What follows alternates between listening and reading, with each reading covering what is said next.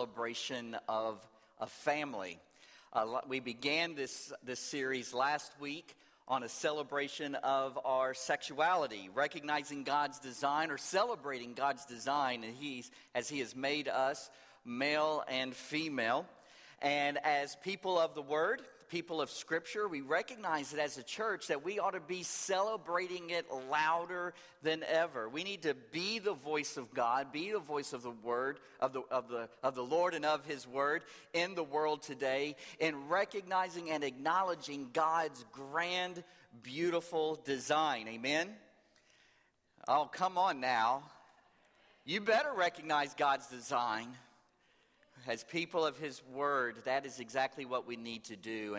And as we discussed last week, as we have seen what seems to be that the alternative voice has become seemingly more louder within our community and has become seemingly and greatly more accepted more than ever. We need to recognize and we need to recognize that we are those ambassadors that are speaking on behalf of God in the world today, and to recognize that His design is perfect and is greater.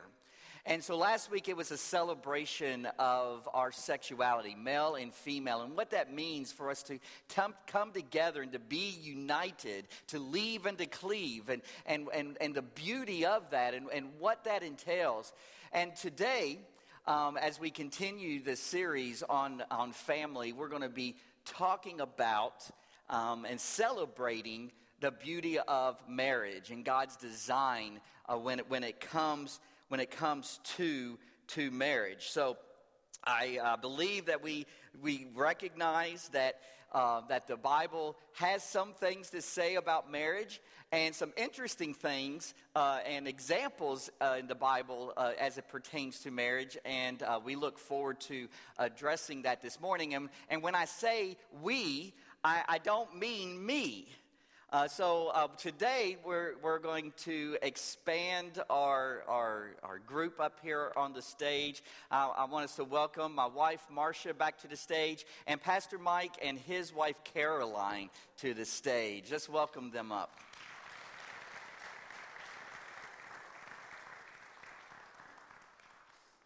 Hi. There's your microphone.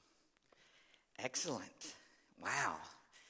You see, I'm doing this the biblical way. Pastor Mike and I have thrones that we're sitting on, right?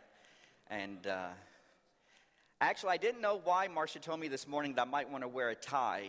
Maybe she thought I was going to hang myself or something. I don't know, but I'm not used to wearing this, but I'm going to keep my distance for a couple of things. So this is a different type of way for us to discuss and to present Scripture, present God's Word.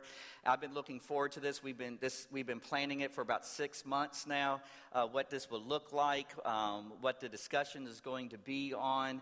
And I think the neat thing about it is that we don't want this, we discussed this, we don't want this to sound preachy or sound like we know better, or that we have it all together. And that's why we're doing it in this conference type of format, because we want to be able to present this and talk realistically to you all, and because we recognize that, especially as spiritual leadership within the church, that sometimes your eyes are on us, and that you are looking at us in some ways, and especially our relationship with our spouses, the way that we interact, what our home life might be like, the health of our relationship with our spouse. Because we recognize that sometimes you look up to us, but we want to be able to present and give to you testimony and truth in this and that. Marriage is hard. Amen?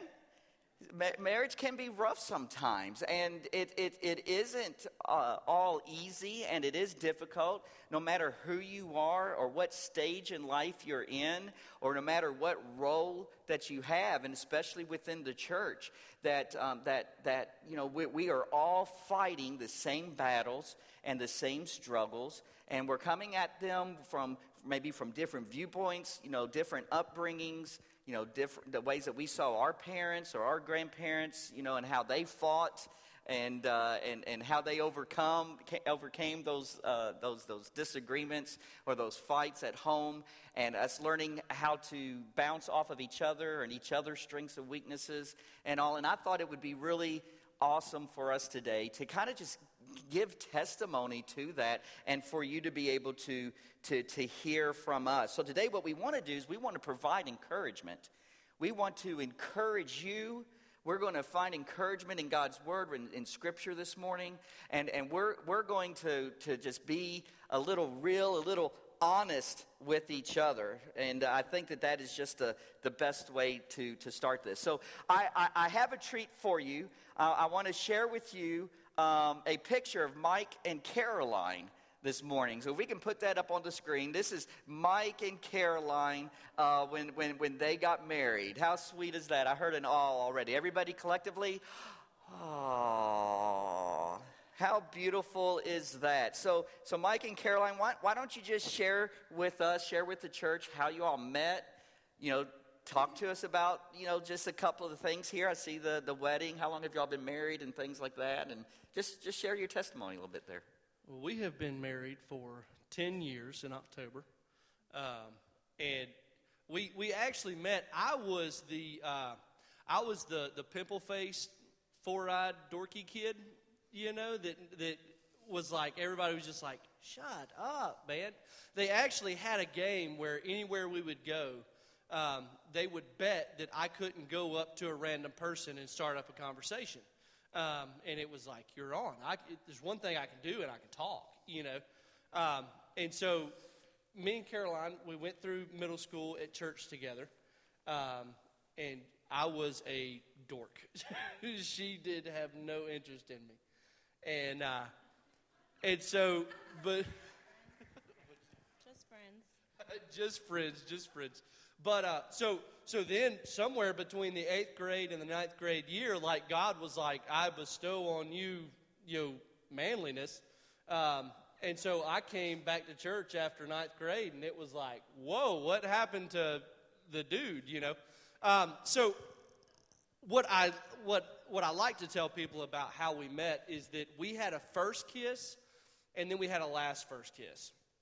And they both have kind of the same story. So our first kiss, Caroline and I had went on a date, and I had taken my sister with me. So it was a church event, And so we pulled up to the house, and I'm standing on the front porch telling her bye. Well, the whole time my sister is in the car, hanging out the window, screaming, "Just kiss her already!" And she was ready to go home. So then we'll get to kind of the middle part of our story here in a moment. But then our last first kiss, I was actually sitting on my back porch with Caroline, and Caroline and my mom had gone in the house, and me and my dad were talking, and me and Caroline had been kind of through a rough patch. And I did not realize that I was outside on the porch, and my dad said, "Just kiss her. You just got to kiss her." Well, at the same time, my mom and Caroline were in the house, and my mom was telling Caroline, "You just gonna have to kiss him," like he's not gonna make the first move. And so she walked outside, and she planted one on me, man. And it's just, you ever seen where the steam comes out of your ears, So it was just, and that was my last first kiss. That was my last first kiss. So we have been high school sweethearts. We've been off and on, and we've made it through everything. So. Awesome. Great. Thank you for sharing. That's beautiful. Let's look at this next picture here. Marsha, who are you with there? Oh, wait a minute now. That was 1994 right there. Yeah. We just had our 27th, and actually on October the 1st, we're actually going to have our 30th. That's what we always say, or what I like to say, is that we started dating on October 1st, 1991. So we're about ready to celebrate the 30th there. So that's great. So Marsha, outside of answering awesome, What one word might you use to describe the first few years of being married to such a great husband? Hard.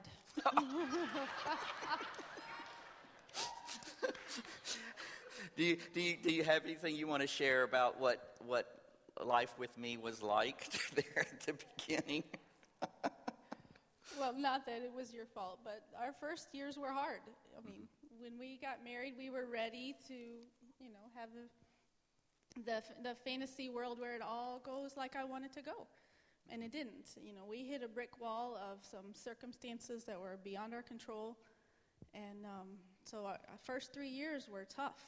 But it was like. But it's been awesome ever since. It has. Yeah. It So has. we met the first weekend that we moved into our college dorms at Campbellsville College in Campbellsville, Kentucky. So the middle of August, and there was a BSU event at the lake, free hot dogs, and as a college student, free food. Why not? And so a bunch of friends made their way over there, and we were both part of the music department there, or going to be. We hadn't started classes yet. And so I would say about half a dozen of us kind of hooked up right then and there pretty quickly and became really good friends, and we were in that circle. And then eventually, as school got started, her college roommate, Crystal, was my piano accompanist for my voice lessons in college. And so then that helped the relationship there because we knew each other and stuff and more. And then we went to the same church as college ministry that they had, and then that exacerbated that relationship. And then let's see, there was this was a Baptist college, and so it wasn't public dorms. You had your male dorms and your female dorms, and twice a week for about 2 or 3 hours, a couple of us would, or they would open it up to where guys could go into the girls' dorms as long as you leave the doors open, and vice versa, and all, and be able to interact a little bit and all. And Scott Elliott and I came to your room yours and Crystal's room, and do you remember what I did? I told her that did she know that if her hand was bigger than her face, that she might end up with cancer. And so she put her hand up to her face, and then I hit it. She fell for the joke. Have y'all ever heard that joke before? No? Okay. Well, so after that, it was love. It was love at first sight, right? After that, right? When you knew how humorous and how fun that I was going to be, you just said, "Okay, that's great. I gotta have some of that." Yeah, absolutely. So fun times there. So I think it's interesting that when we look at Scripture. And especially the different marriages that are recorded for us in Scripture.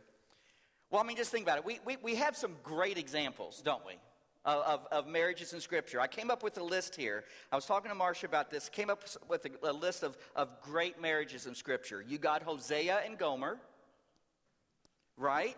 Gomer was the prostitute that God told Hosea to marry. Remember that story? I mean, a great, perfect marriage, right?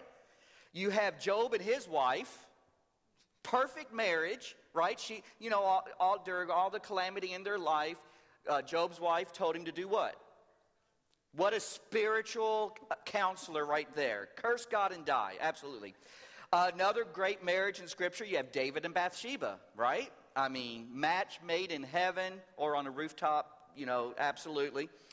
You have Abraham and Sarah.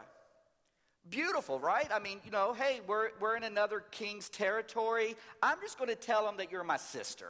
What harm? What harm right there? Absolutely. Or how about Sarah? Well, we can't have kids. Here's Hagar. I mean, once you look in a girl's name, Hagar's face, what can you say, right? Then you have Isaac and Rebekah. Isaac and Rebekah, a beautiful marriage. Remember, Rebekah went to Jacob and said, hey, why don't you make the best soup and take it to your blind father and tell him that you're Esau? Perfect marriage, amen? Perfect marriage. Oh, and then I thought, well, what about in the New Testament? What perfect marriage do we have in the New Testament? Marcia said, well, what about marrying Joseph? I said, Joseph was going to dump her. Joseph was going to dump her. How great is that? Or here's the one that I came up with. Of all the marriages of the New Testament, Ananias and Sapphira. I mean, if you're going, they're the Bonnie and Clyde of the first century church. We're going to sell our property and keep some of it and tell the church this was all that. I mean, come on, great. They're going to lie together. They're going to go down together, and they did. So if you think about it, and Marcia and I, we were bouncing it off of each other yesterday while we were in the car, and I was asking her. I said, "Tell me in Scripture the epitome of marriage, the great marriage in Scripture." And if you think about it, and you sit and you can probably come up with a couple. Well, I know this person, that person was married. Yeah, but they're not really put out there as being the ideal marriage. There's really not much in Scripture that says, here is a great example of two individuals who were married that never had any problems, that didn't have any personal hang-ups, they didn't have any issues with each other, and use these people as an example. You really can't find that in Scripture anywhere. And even then, you have to go way into the New Testament, into a couple of paragraphs, and both of them are similar paragraphs. Paul writes it in Colossians 3 and Ephesians chapter 5, a little simple paragraph about how husbands and wives ought to view one another. And it's just a couple of sentences and not very much detail in it at all. There's really not that much in Scripture relating to marriage. And so, there's not a lot for us to really build upon except for looking at the dedication and devotion that Christ has to his church. And I think that's important for us to recognize that, but you can really apply that to a lot of areas. So we're going to talk specifically about that marital covenant, that marriage relationship that we're to have with each other. Our main passage this morning is going to be in Ephesians chapter 5, so let me encourage you to go there. And while you're going there, I thought that it would be fun for us if we played a little newlywed game for just a moment, just a one-question newlywed game before we got serious. Okay? So wives, I want you to know that your husbands answered a question and put their answer in this card, in this envelope. Okay? And so we're going to ask you to try to guess what they wrote down about you. Okay? Are you ready for this?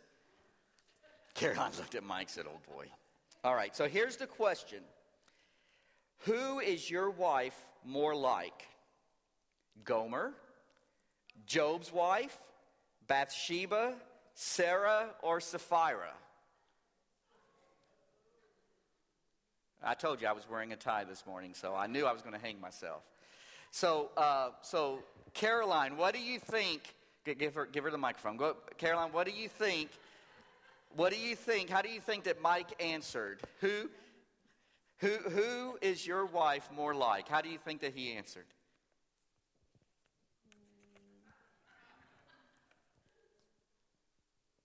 I would think, like Marcia said, none of the above. Well, let's see here. It says neither. She's an angel.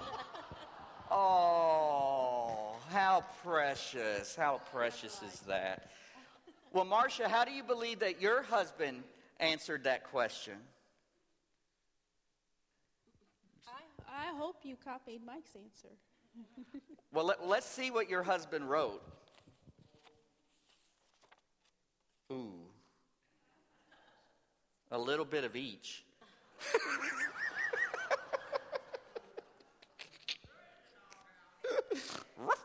I'm in the doghouse now, right? All right, okay. That's enough of all of that. All right. I guess we got to get serious sometime, right? So, see, he had the good answer, didn't he, Caroline? Okay. All right, good. I'll pay for that one later. All right.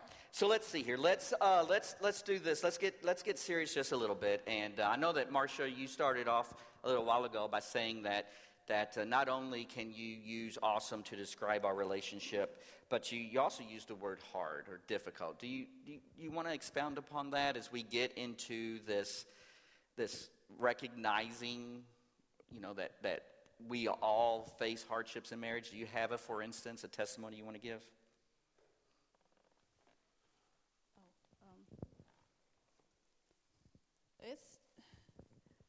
I think it was just important going in that we knew this is for keeps. This is for life. So if we're going to make it, we have to push through the hard times because we are two completely different people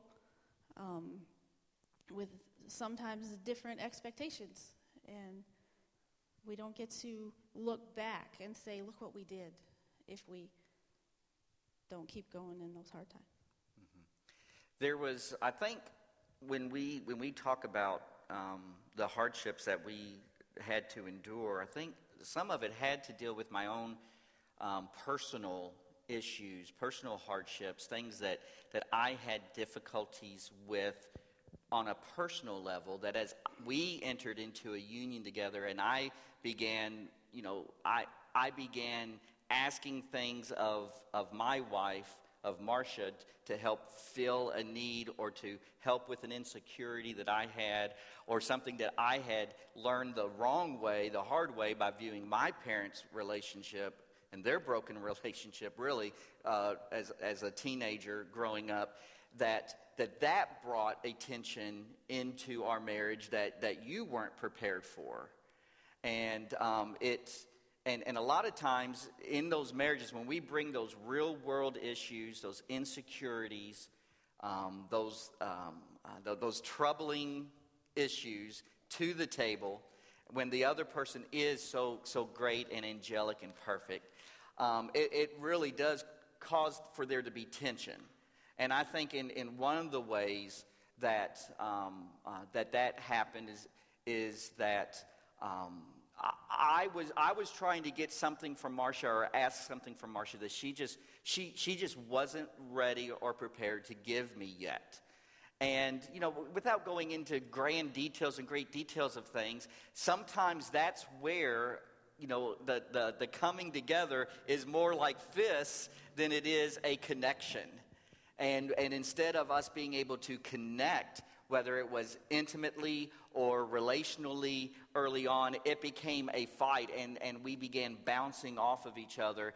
And as 21-year-old, a newly married couple, we had views about marriage that wasn't realistic. And a lot of that I brought to that table. And as I was asking for her to be able to meet a standard that I wanted, or to fill a need that I wanted, it actually caused there to be more of a rift than there was in those first 3 years that you were mentioning.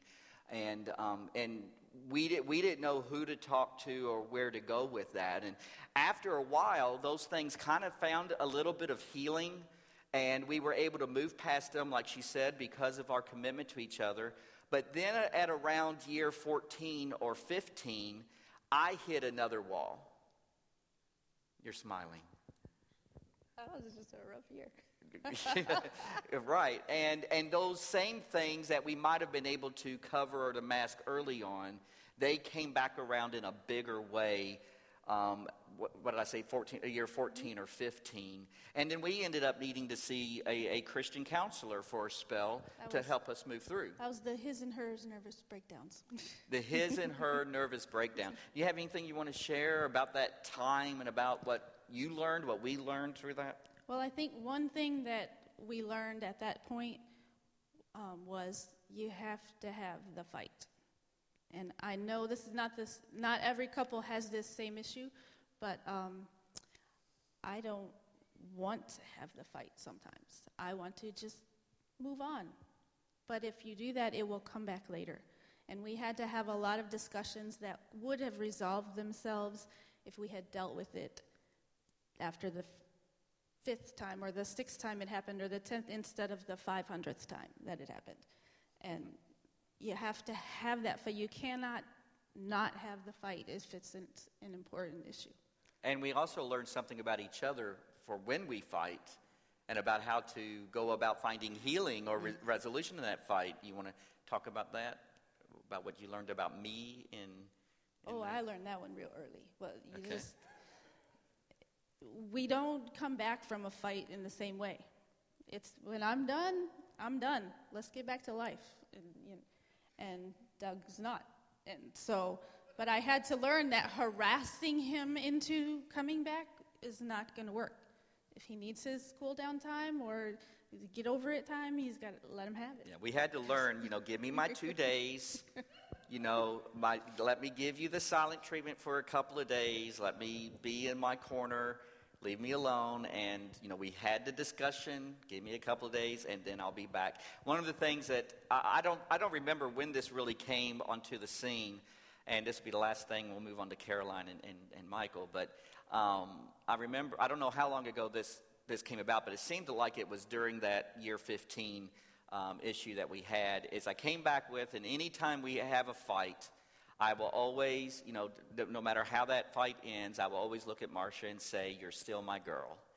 And, just to reaffirm in that relationship that you are still my bride, you are still the love of my life.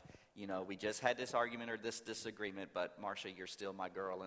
I've only had to use it maybe half a dozen times in the last 10 years since then. But, I think it's good to recognize, and especially as couples, as you get to learn each other and pick a fighting pattern together.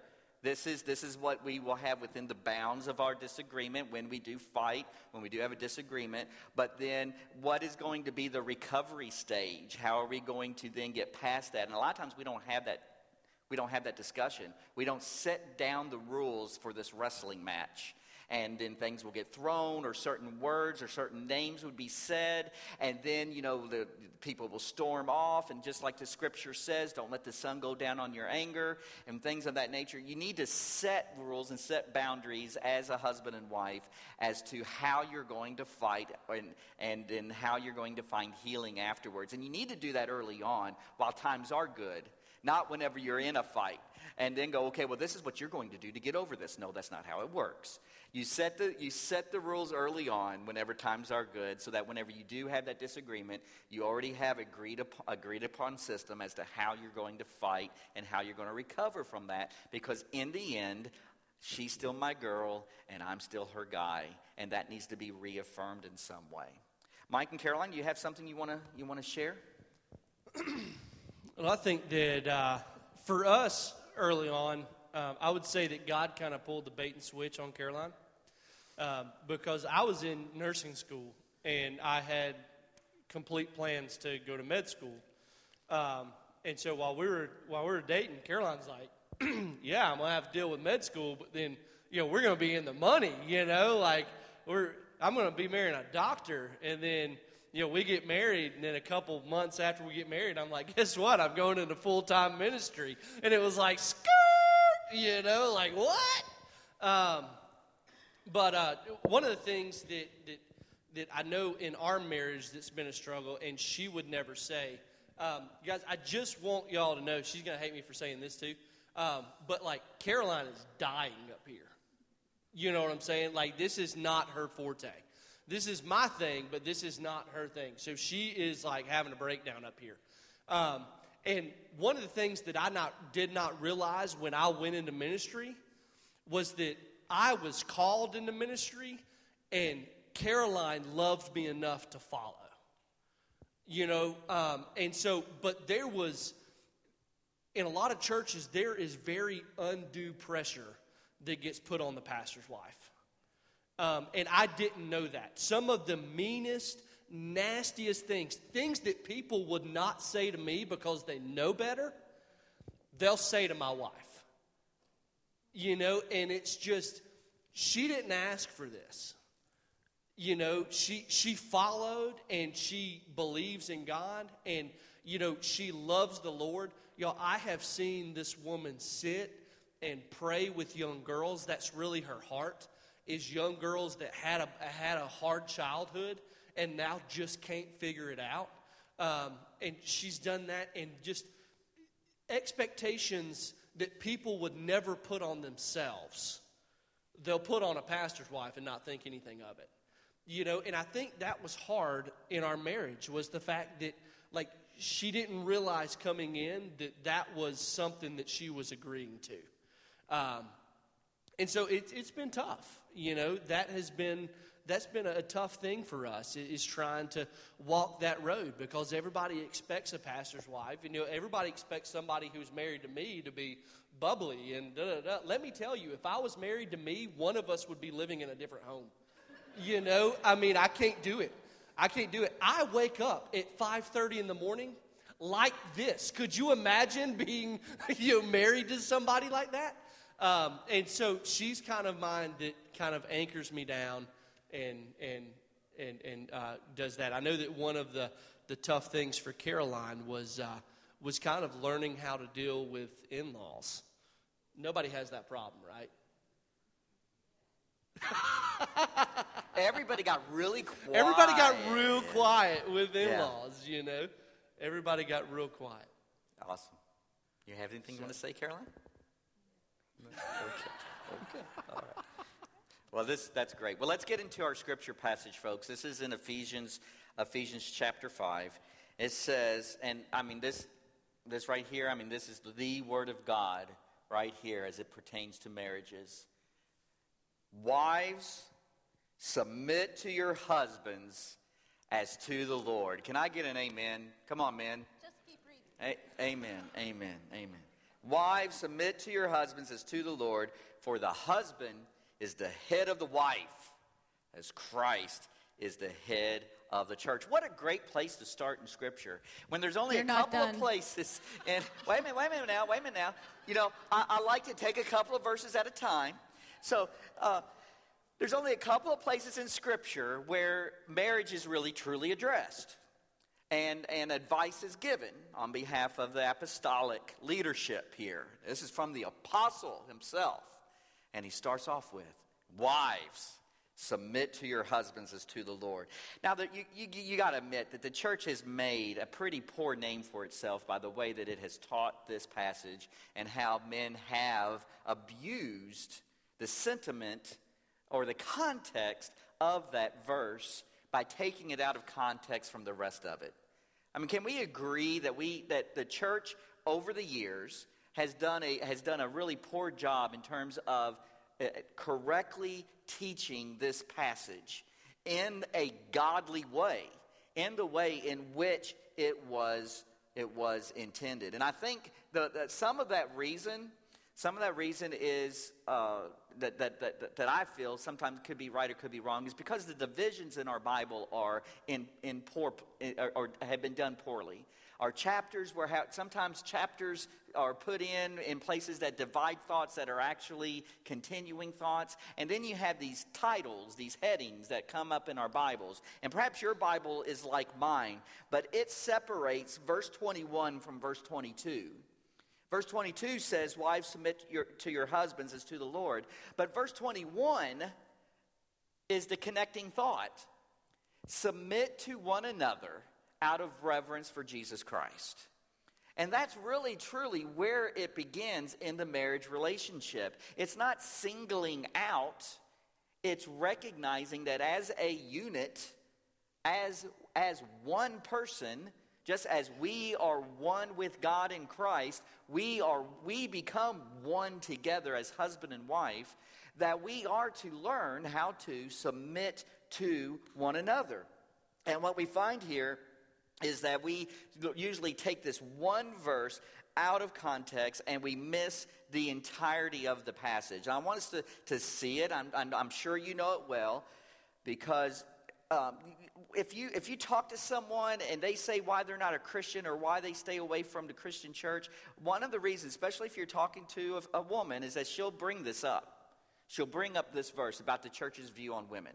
And they'll talk about where it says women are to submit to men and women are supposed to submit to their husbands. So look at this in its context.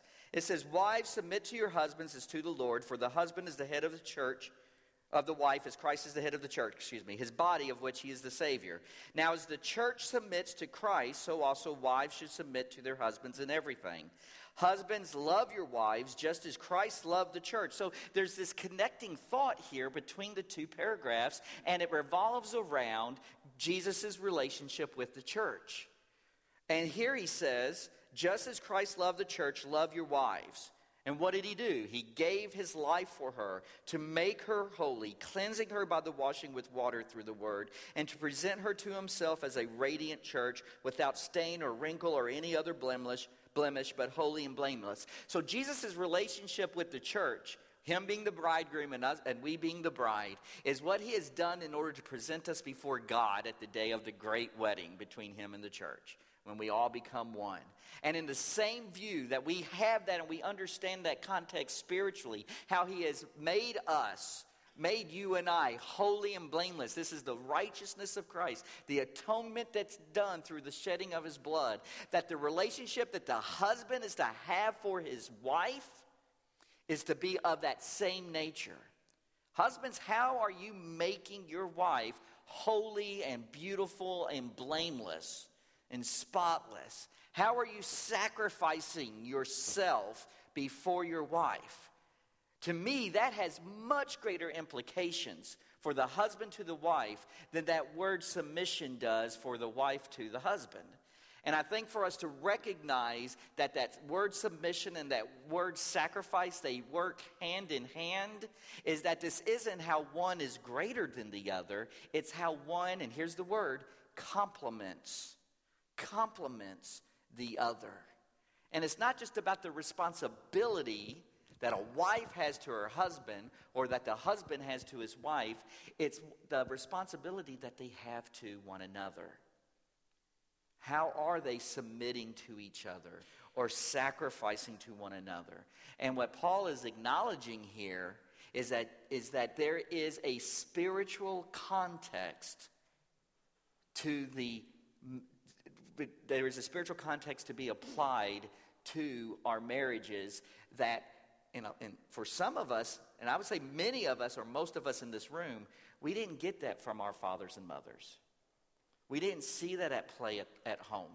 We didn't see that as an example, the interweaving or the connection of how we submit to God in Christ and a submission to one another. What we really saw is what we've experienced even within our own relationships is selfishness. And what am I getting out of this relationship? And what is in this for me? How are you blessing me instead of how am I serving you?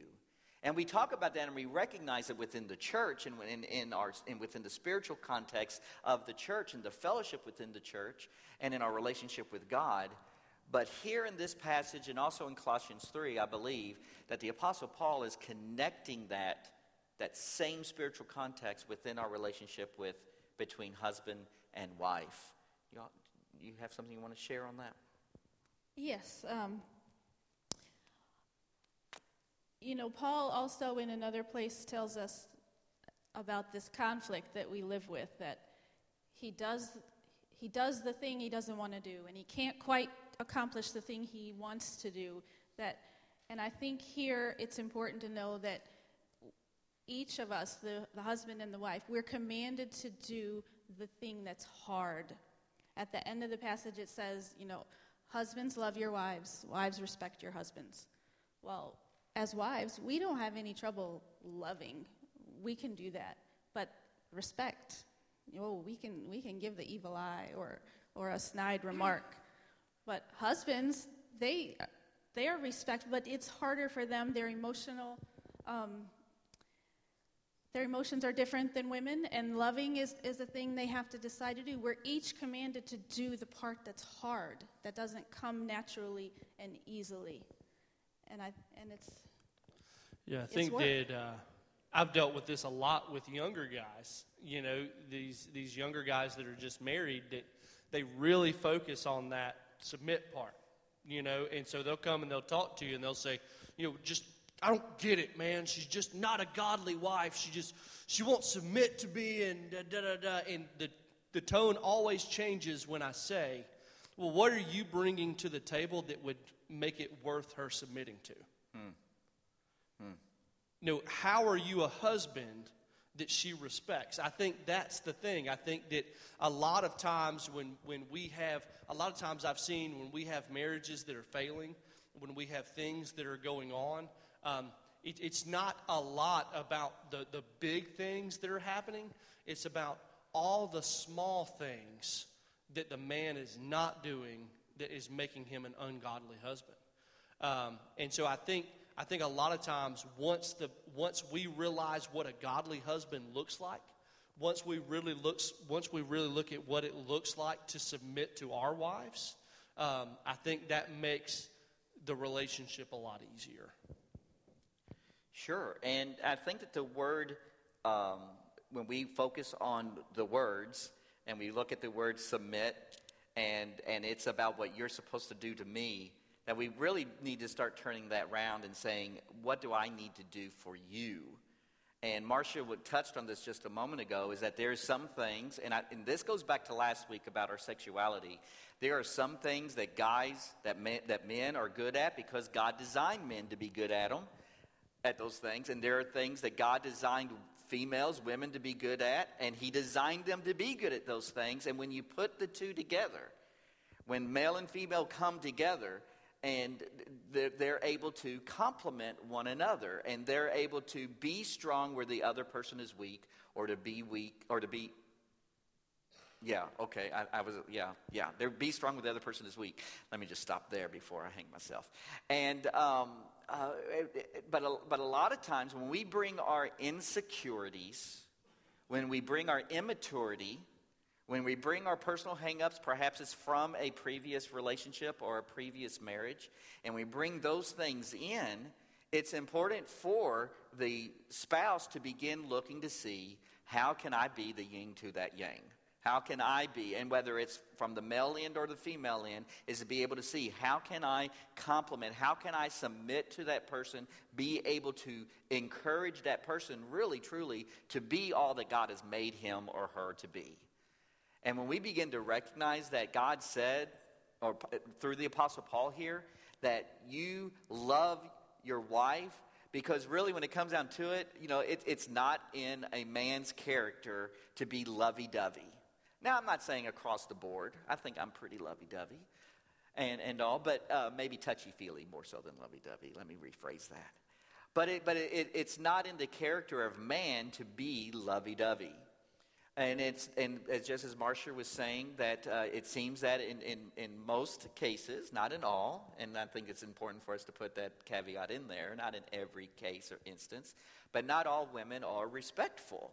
And especially when you get around and you get some of them together and they start gossiping about something good, there's not a lot of respect that's taking place around that table then.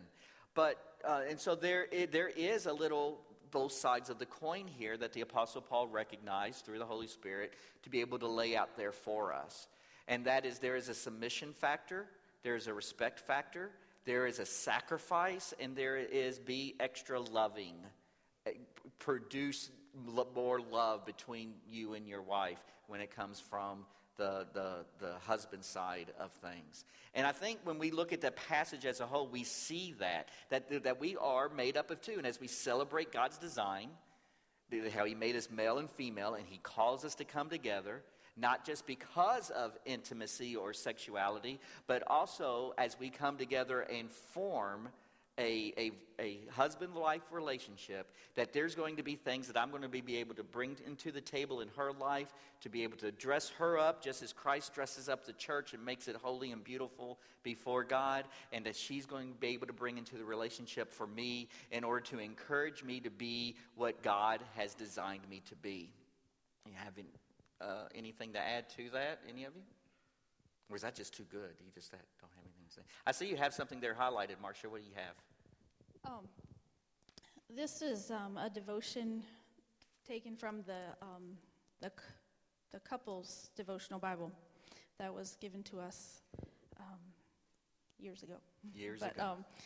It's just the first couple sentences struck me. It says, in a poll conducted by Psychology Today magazine, a man married for more than 20 years responded, commitment means a willingness to be unhappy for a while. I think it's just important to know we're not going to be happy all the time, and maybe we're not supposed to be, but you've got to push through it. And sometimes there's going to be a rough patch, but the commitment, The Yes. commitment comes The first. That's like commitment. whenever I say to you, you're still my girl. Yeah. I like that. This is what Kent Hughes writes. He says, the man who sanctifies his wife understands that this is his divinely ordained responsibility. Is my wife more like Christ because she is married to me? Or is she like Christ in spite of me? Has she shrunk from his likeness because of me? Do I sanctify her or hold her back? Is she a better woman because she is married to me? And that really struck me this week in terms of viewing this passage in that way. And approaching and recognizing that the way that we approach our relationship with our spouse is how much more in love with Jesus and dedicated to God are they because of your relationship with your spouse. I mean, you talk about commit, and that makes me think of, a lot of times, you've got these lingering hurts that kind of span through marriages, and that's kind of the knife in the back that kind of continues to turn. I know that when we were married, when we first got married, I was a horrible human being before we got married. I was not very nice. And I did some things that really hurt Caroline. And when we got married, Caroline had completely forgiven me and had completely moved on and was okay with where we were. But I could not forgive myself. And I realized that it was my pride kind of holding on to what was happening, kind of holding on to that.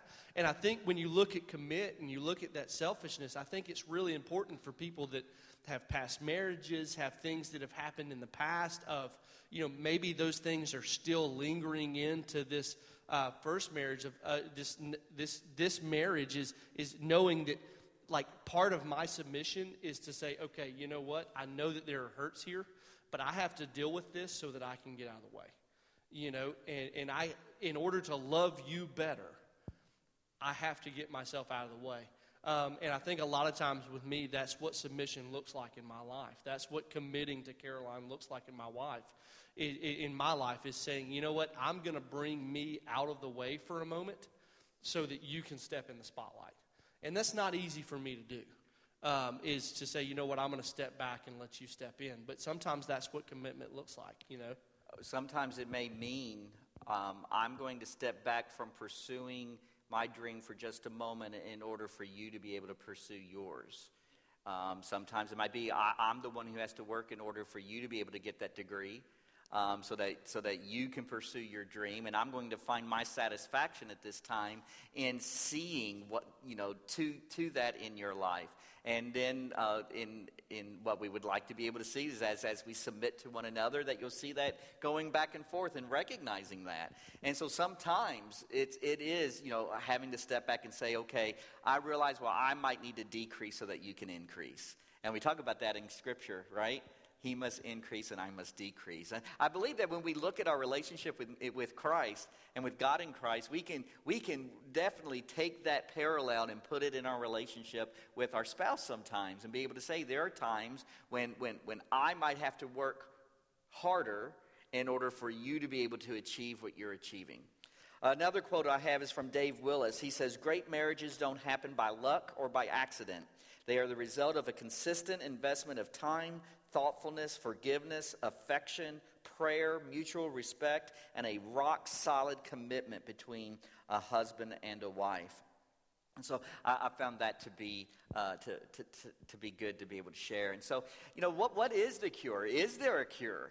You may be going through something as a couple, and you're wondering, what does this have to do with my situation or being able to overcome that obstacle that my wife and I or that my husband and I are going through right now?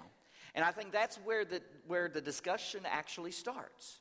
We recognize these places in Scripture where, and I believe as few as they are when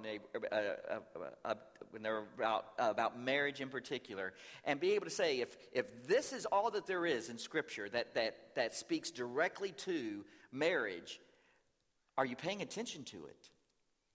Are you asking yourself, how am I submitting to, or how am I sacrificing for, or how am I loving or respecting? I think that those places in Scripture where it may be few and far between on the subject matter, and this in particular in marriage, just stop and ask yourself, go before God and ask him to reveal to you those times in your life or those situations or in this situation that you're currently in, and ask, Lord, am I showing my commitment to my spouse? Or how have I lacked in showing my commitment to my spouse?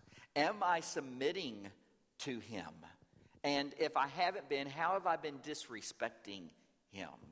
Or for her, how am I sacrificing for her? How have I been amping up or raising the level of love and the affection and the showing of that love to her in this? Because if in Scripture, if I think it's important for us to recognize that this is specifically what the apostle says to us, needs to be at the forefront in our marriages. We need to ask ourselves, are we truly abiding by the words of Scripture in my marriage, in my relationship with my spouse? And then make the decision, do the repentance, make the commitment, discover ways. There's the Love Dare book that goes through 50 days of finding ways, husbands, that you can show extra love to your spouse over a period of a month and a half's time, and just little things that you can do each day. And I encourage you with that. I thought I had a copy of that, but I don't. And we have another resource up here, wives, that you may be more than happy to come up here and get. And this is another book by Kevin Leman, and it's called How to Have a New Husband by Friday. And so we have a couple of copies up here. If you're able to, I think they were $10 for these books. And I have one more copy of the book Sheet Music. I thank a couple of you for picking that up last week. And if you want to take home a copy of that, those are $5. And you're more than welcome to come and to get that after the service is over. But I think it is important for us to have a plan, to be able to sit down and to be able to say, how can I put less pressure on my spouse by uplifting my spouse's needs over and ahead and before my own. And then at the same time, and this was something that Pastor Mike and I was talking about this week, and this is where I think where we are going to emphasize this, where we needed to close and emphasize this today, is talking about that passage in Ecclesiastes when it talks about a cord of 3 strands. And that is one of those passages that's usually read at weddings. Sometimes they're on the back of the little bulletin or and stuff. It's a little scripture that's used and all. And I'm sure that you've come across it before. But Mike, you were sharing with me about that this week. What are you thinking?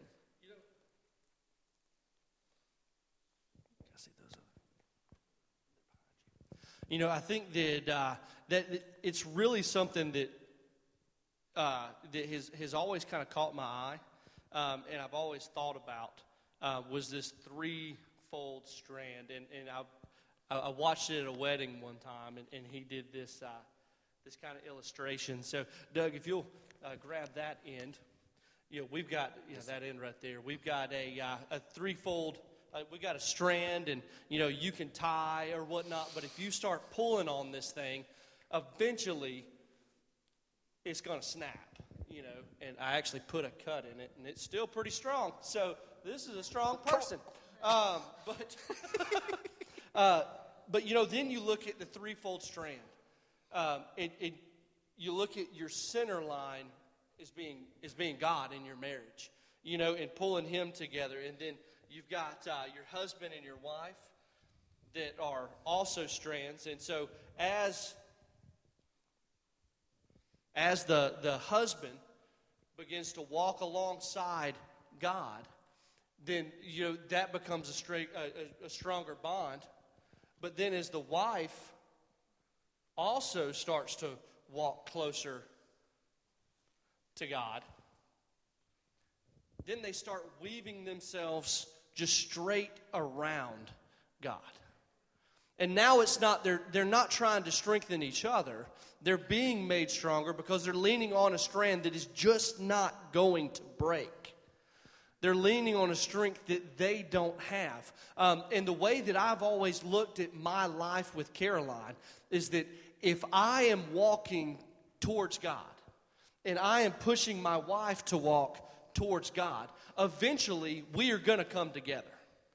So whenever we fight, it drives Caroline crazy because I will not fight. I did enough of that growing up. I will not fight. I don't fight. I talk about it and I'm fine and I walk away. Her family, I mean, they want to have some knockdown dragouts, you know. And so I won't fight. So the way that we do this is I say, okay, we got to figure this thing out.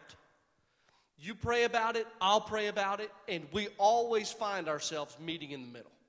If I'm seeking God's face and Caroline is seeking God's face, we will eventually come to the same point because it's the same God. And that's what I wanted to bring in the teenagers that are in the room. And because really the thing is that if you want a good marriage, it's going to start before you get married. If you want a good marriage, it's going to start before you get married.